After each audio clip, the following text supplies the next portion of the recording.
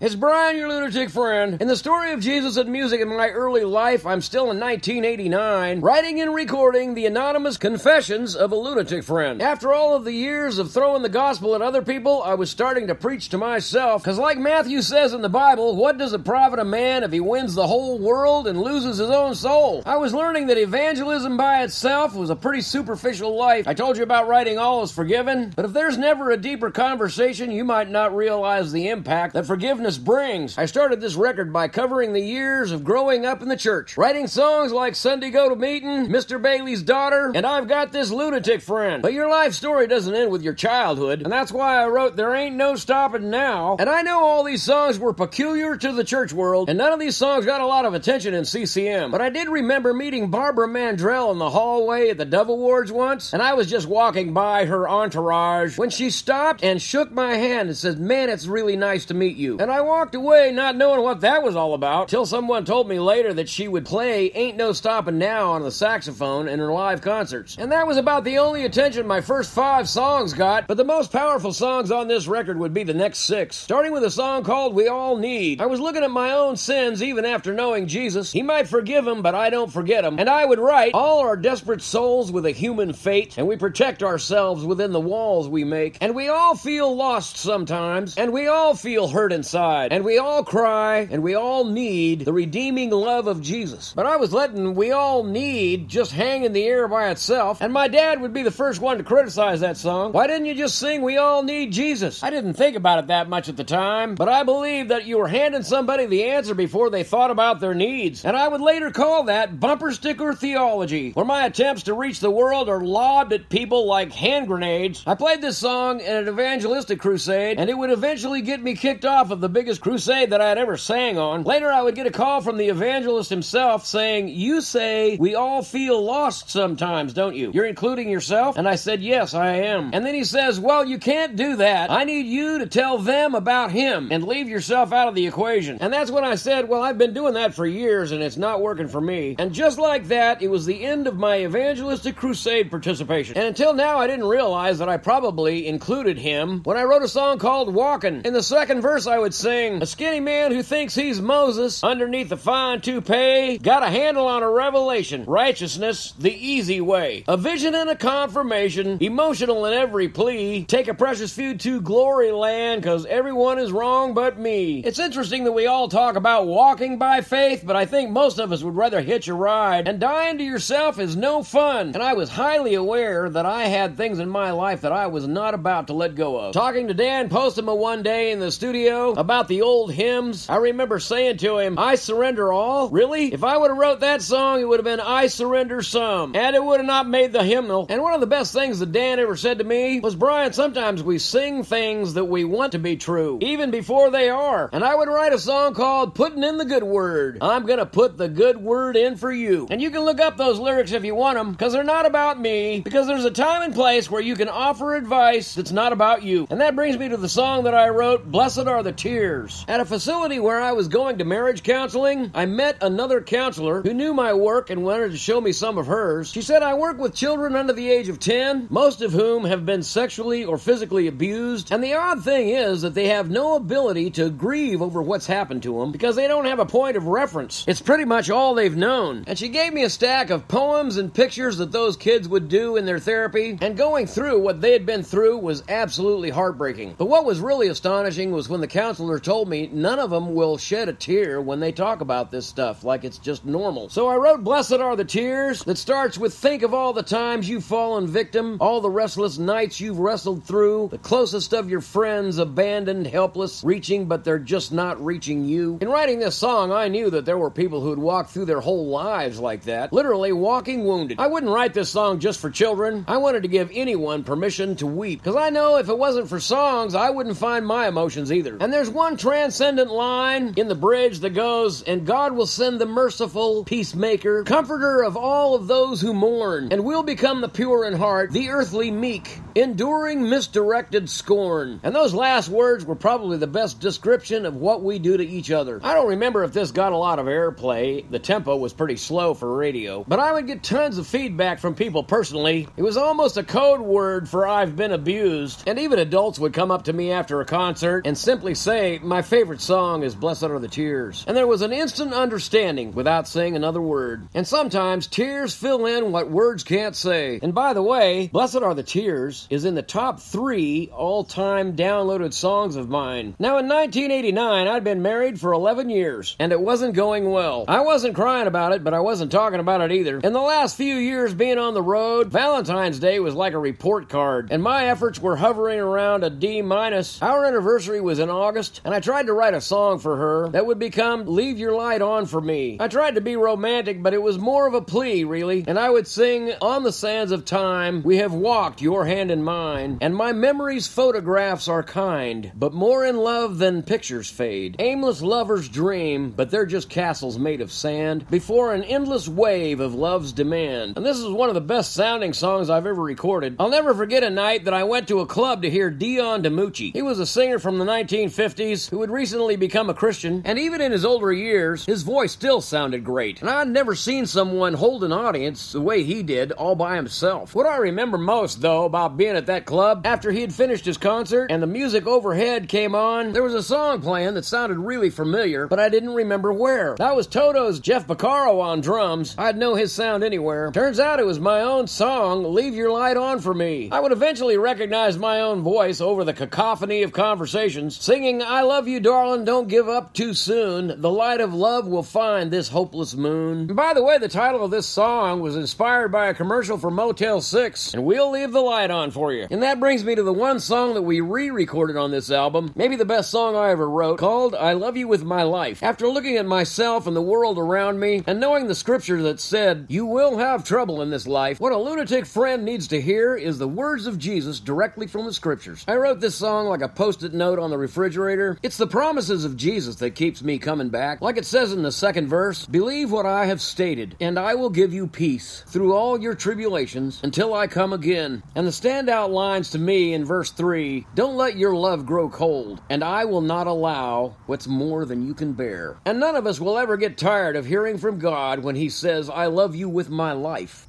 I started writing this song after reading that verse where Jesus says, I go to prepare a place for you, and I'll come back to get you. And I remember having a profound sense of abandonment. It seemed like I was always somewhere in my life that was completely unfamiliar. This is Jesus in Music. Thanks for listening and supporting what you believe in.